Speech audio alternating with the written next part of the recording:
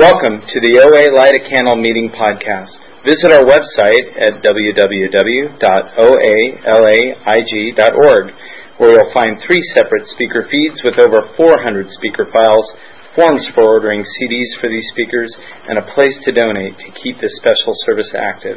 I would now like to introduce our speaker for tonight, Laura.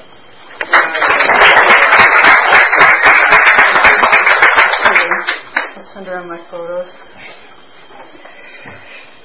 Hi everyone, I'm a compulsive overeater. My name's Laura. I'm powerless over food and nervous, I had these thoughts about, I don't know if I can live up to the promo about being this great speaker. And, I don't have to be a great speaker. All I need to do is just, really ask you to tell my story. And my prayer is that I do it in a way that is of service and is useful. And especially welcome to our newcomers. Welcome back to people who are coming back. Let's see. So, and who's the timer? Yeah, could you, so what do I have? Like half an hour? Could I have 10, 10, 10? Yeah, 10 after. I'll let you know when you have 10 minutes left. That's great. Okay, thank you. Let's see. I love this meeting. I listen to the podcast whenever I go out of town. And so it's really comforting to me just to hear the preamble, the announcements, because I listen to that all the time. And one of the things that I do when I travel is I seek out meetings out of town. Welcome to our friend from New York. It's one of the things that I love to do is visit meetings wherever I go. And it's just a way for me to stay connected. I love this program. I just love this program so much. And I shared a meeting last week. I got really weepy. I don't know what's been connecting me to this program that way, but I just have so much gratitude. So to get the stats out of the way, I first came in when I was 17 or 18. I had never been overweight, and I went away to college, and I was dancing a lot. I was dancing about 2 to 6 hours a day, and I gained 50 pounds that year. So that's a lot of food. That's a lot of consumption for the amount of energy I was putting out. And the reason I had never gained weight previously was because I've always been really active. I've always had a high metabolism. So it just didn't catch up to me. But the eating, the crazy eating and the crazy thoughts were all there previously.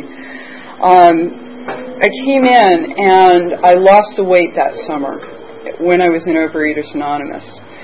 And I remember going to meetings and I could connect to the food plan, the planning of the food, because I'd never dieted before. I'm one of the lucky people that had never dieted. So I could just come in and run the food plan with help, and that worked well. And I could grasp the emotional recovery stuff because I started therapy when I was 14, so that was a breeze. But the part about the spirituality really eluded me.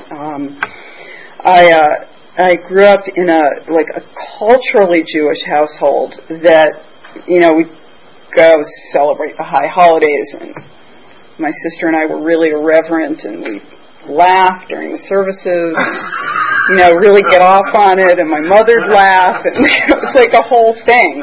So there was never any real discussion of God, and so when I came in here, people would talk about God. I wasn't offended by it. I was just neutral. It was just a completely foreign concept to me.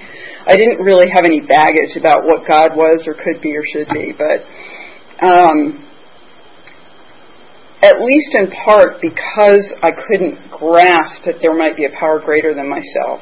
That's one reason I think I didn't stick around. But the other reason was, I was just a young hotshot. I really was. I thought that I was really too cool for OA, and when I went back to school in particular, the only meetings I could get to, I was in kind of a small town, and the women there were like I now am, this middle-aged woman who'd, and I could only get to the daytime meetings, and there weren't a lot of young people in, and there weren't a lot of men in then, and I just didn't get the sense of being connected to a community, or I wasn't ready to connect to a community at that point. So I left for about 8 more years of research, and my weight would just kind of fluctuate, but always around 45 pounds over what I am today and what I've been from the time I was a teenager. I started telling you my stats, but then I rambled into this other direction. But my stats are that I've been maintaining a 45-pound weight loss for 23 years of abstinence. And, it's just a friggin' miracle, because I've been a healthy body weight for longer than I was fat. And I'm really grateful for that. I have this pair of jeans that I embroidered when I was in junior high, and I wear them for Halloween sometimes. And, I remember when I pulled them out and I tried them on, 30 years later, and they fit, I just thought, this is just weird. This is just weird and wonderful and a huge, huge blessing. And I don't take it for granted. I think a lot of times when I'm out and I see people that may qualify for this program, I just give thanks that I don't have to walk around in that pain, and I don't have to walk around thinking about where's the next binge going to happen. Because I just walked around all the time thinking about where's the next binge going to happen. So when I came back 8 years after that initial run-through that I had,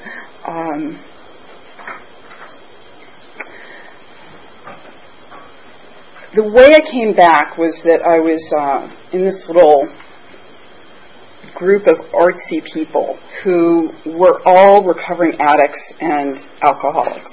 And I was dating a recovering alcoholic who told me that he was going to meetings once a day. And I just thought he was such a loser. I really did. I couldn't imagine. But he was cool. See, this was the thing that threw me off. These people were all really cool, so that caught my attention. And that was really important to me. So then I ran into a friend from high school who was a recovering heroin addict. And I said, oh yeah, I used to go to that OA. And she said, really? You should come to an NA meeting with me. She got really excited. And I thought it was odd that she invited me to go to an NA meeting, but I liked her and I was curious. And so I got stepped back into recovery through NA. And the way it happened was she invited me to go, and I just kept going. And I'd sit, there were these kind of crowded little rooms in a church basement in Georgetown in D.C., and I'd sit in there with all these hipsters who were talking about how they mainline heroin, and I totally related. And I thought, this is very weird. And, I used to read those books about drug addict kids when I was young, and I loved those books. I don't know why I loved those books so much, but, it was because I was bound and determined to discover my own inner addict. And there, so there she was, 20 years later, full blown. But I had to kind of, to me, OA, that was like the pig disease. It was not cool. I was too young. I was too creative. I couldn't have any of it. But I came in through that side door of NA, and I went for 3 months. I just sit in those basements in Georgetown. I lived in Maryland. It was like a schlep. I'd go down there, and I'd cry. I'd just sit there and cry because I completely related to these people. And I had to come in that way and hear it really hardcore. So that's how I got back, and eventually after about 2 months of that, I made my way back into OA, and I was ready. And I still was one of the younger members. Is this for me, Ms. Water? Yes. Thank you very much. So I was kind of one of the younger members, but I went into it like I do a lot of things, which is full bore. And so I was going to 1 to 3 meetings a week. Just like that guy that I thought was a loser, I was going to 1 to 3, not a week, 1 to 3 meetings a day because I was eating so completely out of control. I got a sponsor, I'm working the steps, I'm using the tools, I'm writing, I'm praying, I'm doing service, I'm doing all the shit I'm told to do, and I couldn't get abstinent. And eventually I got struck abstinent, I don't know why. There's a mystery element in recovery as far as I'm concerned. The mystery element is the higher power element. Like, there's something going on here that can't be explained. And for people who don't like God, can't get God, can't grasp God, no requirements here. There's no requirement that you believe in God. It's a power greater than ourselves. And for me, that power greater than myself is there's just this mystery to, we get together in these rooms, we tell our stories, we identify with one another, and we get this gift, this unexplainable gift of, there's a room full of people here. Many of us have been abstaining for a long period of time and maintaining weight loss. And we are not people who should be having that happen to us. It's like that's not who we are. We are just crazy. I'll keep it clean, but we are crazy people when it comes to how we overeat. How I overate was... just a lot of things. I think the worst part of it for me, because I had accepted being fat. I'd really just gotten to the point where I was okay with being fat, and I knew how to, make it okay. And I did. I had all these tricks for making it okay, but that wasn't a problem for me. The overweight wasn't the biggest problem for me. It was the disconnect from people that I cared about. That was the part that caused me so much pain. And that's what really brought me back, was that I could be out to a meal with people that I loved, and I was just waiting for that, like, when will you get up and go to the bathroom so I can eat the bread, eat the bread, eat the bread, eat the bread, eat the bread, eat the bread. It's just like, when's the meal going to end so I can get the ice cream, get the ice cream, get the ice cream, get the ice cream, get the ice cream, get the ice cream. Like, and I can even feel it now as I say it, because that's how it lived for me. It was just like, just a tape loop running through me all the time. When can I get it next so I can have that experience of that hit coursing through my veins, just like I heard the drug addicts say. I had to have it coursing through my veins so that I'd get that hit, I'd get that high, because for me it was a high. I'd get really up from the sugar, and then I'd crash really hard. And then I had to get up again so I could crash again, so I could get up again so I could crash again. And that was pretty much how it ran. That was how it went. And I like to include some photos in there of the pre-recovery days that have some joy in them, because it's really important for me to remember that my life was not all dark at that time, and that the spark of optimism that I had during that period, I think that's what kept me going. And I heard this guy say at a meeting in San Francisco about 20 years ago, when I couldn't get to an OA meeting, I went to an AA meeting, which is one of the things I do when I can't get to OA and I'm out of town. This guy in this meeting, and it was one of those things where it was a meeting in a really shady part of town, and a lot of characters there that I didn't feel entirely comfortable with, and he was one of them. And see, that's what I love in these rooms, is that you never know whose mouth something incredible is going to fall out of, which helps me kind of walk around the world just marginally less judgmental than I would normally be, so that it's like, I get incrementally better in here. And so, sometimes, because still, I'll be in a meeting and somebody gets ready to talk, this one again, and then, that's what I was thinking about myself as I got here. I'm like, oh God, you people have heard, like 5 of you have heard my story so friggin' many times. I'm so tired of my story, but, what can I do? It's my story. Anyway, this guy that I thought would have nothing to say to me, what he said was, he said, there was a higher power looking out for you when you were out there, before you came in. And that higher power kept you alive before you came in. And I really believe that's true. That's the part of me that has this idea that I was being taken care of. And how I know that is that, I don't mean this as a joke at all. I mean this dead seriously, that I didn't kill myself for somebody else. Because the way I drove when I was under the influence of food was, really, truly insane. And I didn't know how insane it was until there was time that I was driving.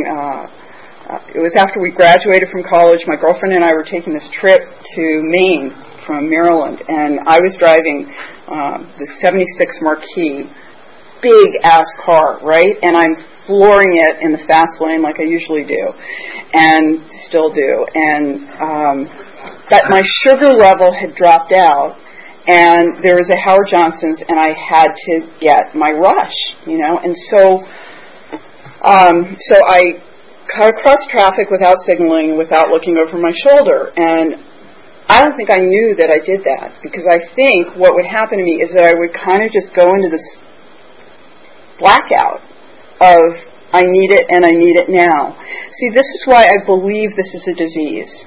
Because a sane person doesn't drive that way, doesn't think that way, doesn't behave that way, isn't kept from connecting with other people.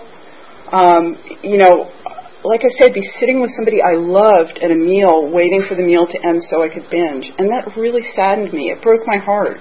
Because like a lot of people in these rooms, I am one of these people who feels things really deeply, and I care really deeply, and I love really deeply, and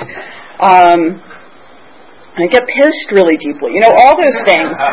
And so for me to not be able to connect with people when I wanted to, that's what really made me come back here. That incident on the freeway shook my passenger up so much, as you can imagine. And I'm really grateful that she told me about it, because I believe incidents like that were happening frequently. And I didn't know about them. The incidents I do remember very clearly having, 2 a.m, driving on ice, holding my Haagen-Dazs, gnawing down the edge of the Haagen-Dazs container and just, eating it like an animal. That's the kind of shit I did. It's not pretty. It's not a pretty disease. It's just not a pretty disease. So I'm really grateful to have the freedom that I have today. I have so much freedom with food today. And it's not that I don't still sometimes get obsessed about food. I do. And sometimes I get really aggravated about having to chop more vegetables, chop more vegetables. We've got reams of Tupperware and all of our, little lunch pails and everything, and I pack all these meals and I measure all these meals, and there's that. It's a positive use of my obsessiveness. It is, it's one of the positive uses of my obsessive nature today. I just have so much freedom today. It's amazing. And I think it just keeps getting better. It really does keep getting better. There's the piece of it where the road gets narrower, and I appreciated what somebody shared earlier. It's tough one. A lot of it is tough one. It's not easy. It's not an easy program. And it doesn't get easier. But life just keeps improving. I think that it's just so worth it. It's so worth the work that goes into being here. And it is work. There's no question it is work. It is painful at times. I have to look at myself, review my behavior, monitor my behavior, be aware of what I'm doing, not just with food. It starts with food. So I start with, I don't eat angry. I don't. I grew up in a household where there was a lot of anger at the table, and so I don't eat angry. I pause when agitated, and I pray, and I just take a moment to breathe before I eat, especially when I'm agitated. I try to avoid difficult conversations around meals, to have mealtime be a pleasant exchange. And then, how my world opens is there were times where I'd be so deliberate with people that they'd bring up some hard topic at a meal, and it would be like, oh no, we're not going to talk about that right now. You have to save that till after dinner, and then I'll talk to you about it. And I do it really hard line. Because I had to learn how to set my boundaries. And then I was really fun to be with when I was boundary girl. People would come to me for boundary coaching. They were like, God, you're so good at setting boundaries. Can you teach me how? So then the next step was to learn how to soften the boundaries. How do I be a little less boundary girl? So now sometimes it'll be, I'd be really happy to talk to you about that. Would you mind? Could we possibly talk about that after dinner? I can say it in a lighter way. And sometimes I look at the person's face and I go, this person really needs to talk about this right now. I need to set aside my preference to have pleasant conversation at meals and let them just unload right now, because they need to. And, that for me is like some of the flexibility that I need to have with food, too.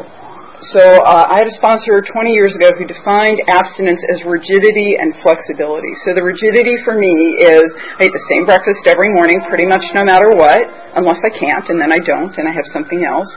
And I have a very similar lunch and dinner every day. I have very particular snacks, and unless I can't get them, and then I have something else. And, if we're driving out to see my fiance's dad in the desert and we're coming home and it's late at night, I'll eat at Wendy's. I don't want to, but I will. It's not my preferred meal, but that's the flexibility. The rigidity is I have really specific places I prefer to eat, and the flexibility is I don't have to. In the beginning, my first 6 months of abstinence, I didn't eat one meal out. I ate every meal at home alone, reading the big book. That was my first 6 months of abstinence. I was too scared to eat out. I really was. And I remember the first meal I ate out with, it was with a sponsee. And it was this amazingly deliberate meal, really thoughtful and mindful. And, there's so many just sweet memories of times that people have carried me through the program. So many incidents of people helping me, both when I was in relapse. Relapse is part of my story. Early on, this time around in the late 80s, I got abstinent, had a violent relapse, gained all my weight back, and that crawling my way out of that relapse really humbled me about this disease, because I was doing everything I was supposed to be doing in here and I couldn't get abstinent. So that again tells me it's not my will, it's not my power, it's not within my power, it's, there's something else happening here that helps me get and stay abstinent. But when I was in that relapse, there were a couple incidents that really struck me. One was I was at a meeting, it was about 20 minutes from my home, and and I said, because I reported everything I binged, so I reported the roughly 5,000 calories I was binging on top of my 3 enormous meals a day, and every detail of it that I could remember, I reported. And that really helped me. That helped me get the shame out of it. Here's what I binged on today, and here's the abstinent meals I ate. So what I got in place was, I'd eat the abstinent meals, and then I'd do all my binging and report it all out. And so I went to a meeting 20 minutes from my home, and I said, as I often did at meetings, I said, and I'm going to binge on my way home. And this woman came up to me after the meeting, and she said, would you like me to follow you home? And I said, well, I live here. Where do you live? And she lived 20 minutes the opposite way. And so I said, oh, don't worry about it. And she said, would you like me to follow you home? And so I let her follow me home. I let her drive 40 minutes out of her way to follow me home, and I didn't have to binge on the way home. I don't remember who she was. I have no idea who she was. And see, that's the anonymous nature of this program. This woman, there was this one time I was moving, I was getting ready to go back to school, I was scared out of my mind from my move. I didn't even ask for help. I just went to the meeting and shared about how I was completely overwhelmed by the move. This woman, I can vaguely remember what she looked like. She walked up to me and she said, would you like my help? And she came to my house and helped me pack. This woman I didn't know. I've had people like that all along the way, just helping me. Sometimes I ask for the help, and sometimes it's just offered. I had surgery on both my feet about 4 years ago. I mean, the help that came was, it's just extraordinary, the help that comes here. And it really is anonymous.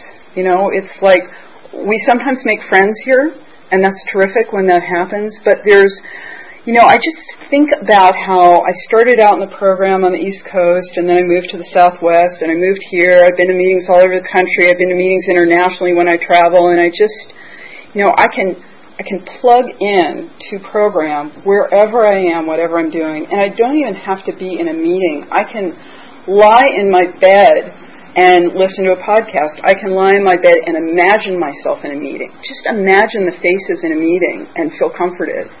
And just remember that I'm not alone, that there are other people in meetings that are happening somewhere in the world that are walking through deaths, births, marriages, divorces, new jobs, lost jobs, bought houses, lost houses, new cars, dead cars, dying pets, new pets. People all over the world are walking through this shit abstinently. And that's what I learned how to do here. So I think that what the consistency of sticking around, which is, I stick around because I'm still nuts, like so much better, but still nuts. But the consistency for me is there's always new life experiences. I'm engaged now. I'm living with my fiance now, and he can testify to what a joyride I can be to be with sometimes. And, it's a big adjustment. It's a big adjustment for both of us. And I am doing it with, I'm able to do it today, sometimes gracefully, sometimes gracelessly. And I'm able to do it today because of the stability that I've gained in here, because of the foundation I've got. Two weekends ago, I had a business trip up north, and this woman that was a mentor to me from the time I was a teenager was up there, has moved up there now. She's 91, and I hadn't seen her in a really long time. And I went up and spent the night with her. And she just kept looking at me. I walked in the door, and she just kept going, "Is that you? Is that you?" And I know why she was saying that, because she remembers how frantic I was all the time, how frenetic, how that inner turmoil that was always there. And I think it was really externally visible too, how out of control I was really, and it always floors me when people say, after I speak at a meeting, people talk about how serene I am. Talk to my fiance, I'm so serene. It's like I'm not. I'm inside. I'm still irritable, discontent at times. And at times I'm peaceful, I'm calm, I'm grateful. Even when I'm irritable and discontented, I'm still grateful. I still write a gratitude list every day, even when there's hard stuff that's going on. And so what she saw, and what I know has shifted for me, but to get that feedback from her was, she sees that I have learned all these coping skills, all these ways of not just coping, but enjoying and delighting in life. And, I really have a life today that is so much better than anything I could have imagined. I never could have imagined living on the West Coast. I was a hardcore East Coast snob, and LA was not any place I ever wanted to come or visit or live or anything until I did. And now I've been here 15 years and own a home here and, that kind of thing. So it's so unexpected. Life is so unexpected when I'm not trying to control it all, and when I'm listening to my instinct about what does power greater than myself want? Not just what do I want, because I'm really willful, and there's all kinds of things that I want, but what's the highest and best use for my talents in a given situation? Or at work, if something comes up, who am I supposed to be here at work when this irritating client calls me? Who am I supposed to be? Thank God it's on the phone, and I can just breathe and listen until I calm down, because the person is irritating me, and I can calm down. I'm so lucky because so much of my correspondence is by email, and so I can just read the email and breathe and look at a different email if that one's really agitating me. I can get up and go for a walk. I don't have to jump up like a rat in a maze anymore, running to the vending machine, the vending machine, the vending machine, the vending machine, the vending machine, the vending machine. It's like, and at this place, they have free food all the time. Free crap all the time. A whole cupboard full of all the shit I don't eat. And I don't eat it. It's not my food. I don't even see it. It's like it doesn't exist for me. Candy doesn't exist for me. Cake doesn't exist for me. Ice cream doesn't exist for me. Chips don't exist for me. Nuts don't exist for me. They're just not a part of my life today. What a crazy freedom is that? Just nuts that I have that freedom. That just such a gift. People are always stunned when they learn I don't eat sugar. Haven't eaten sugar for 23 years, and it's bizarre and weird and wonderful. And again, to me, it is a mystery of how this program works. That something happens when we come around here and we do what we're told to do and we follow directions, and we get struck abstinent and we get an opportunity to help others and to be useful. I think that really is one of my greatest joys, is that today I get to be useful. And I will tell you, when I go out to meals with people now, not only am I present with the people I'm with, sometimes I forget how good the meal is, and then I'm pissed because I just had this great meal that I didn't even notice. And I have to call somebody afterwards and say, I'm so pissed. I was so present with my friend that I missed this incredible meal. I wasn't paying attention to it. Because that's how I am, I'll resent it if I, miss out on paying attention to a meal now. But the great news is I can just laugh about it and remind myself, yeah, you're crazy as far as food goes. And, and I have all this freedom now. And I would so much rather miss getting off on my dinner than miss, I'd rather miss that than miss enjoying the person's company who I'm with. So that's what I have. Thank you all so much.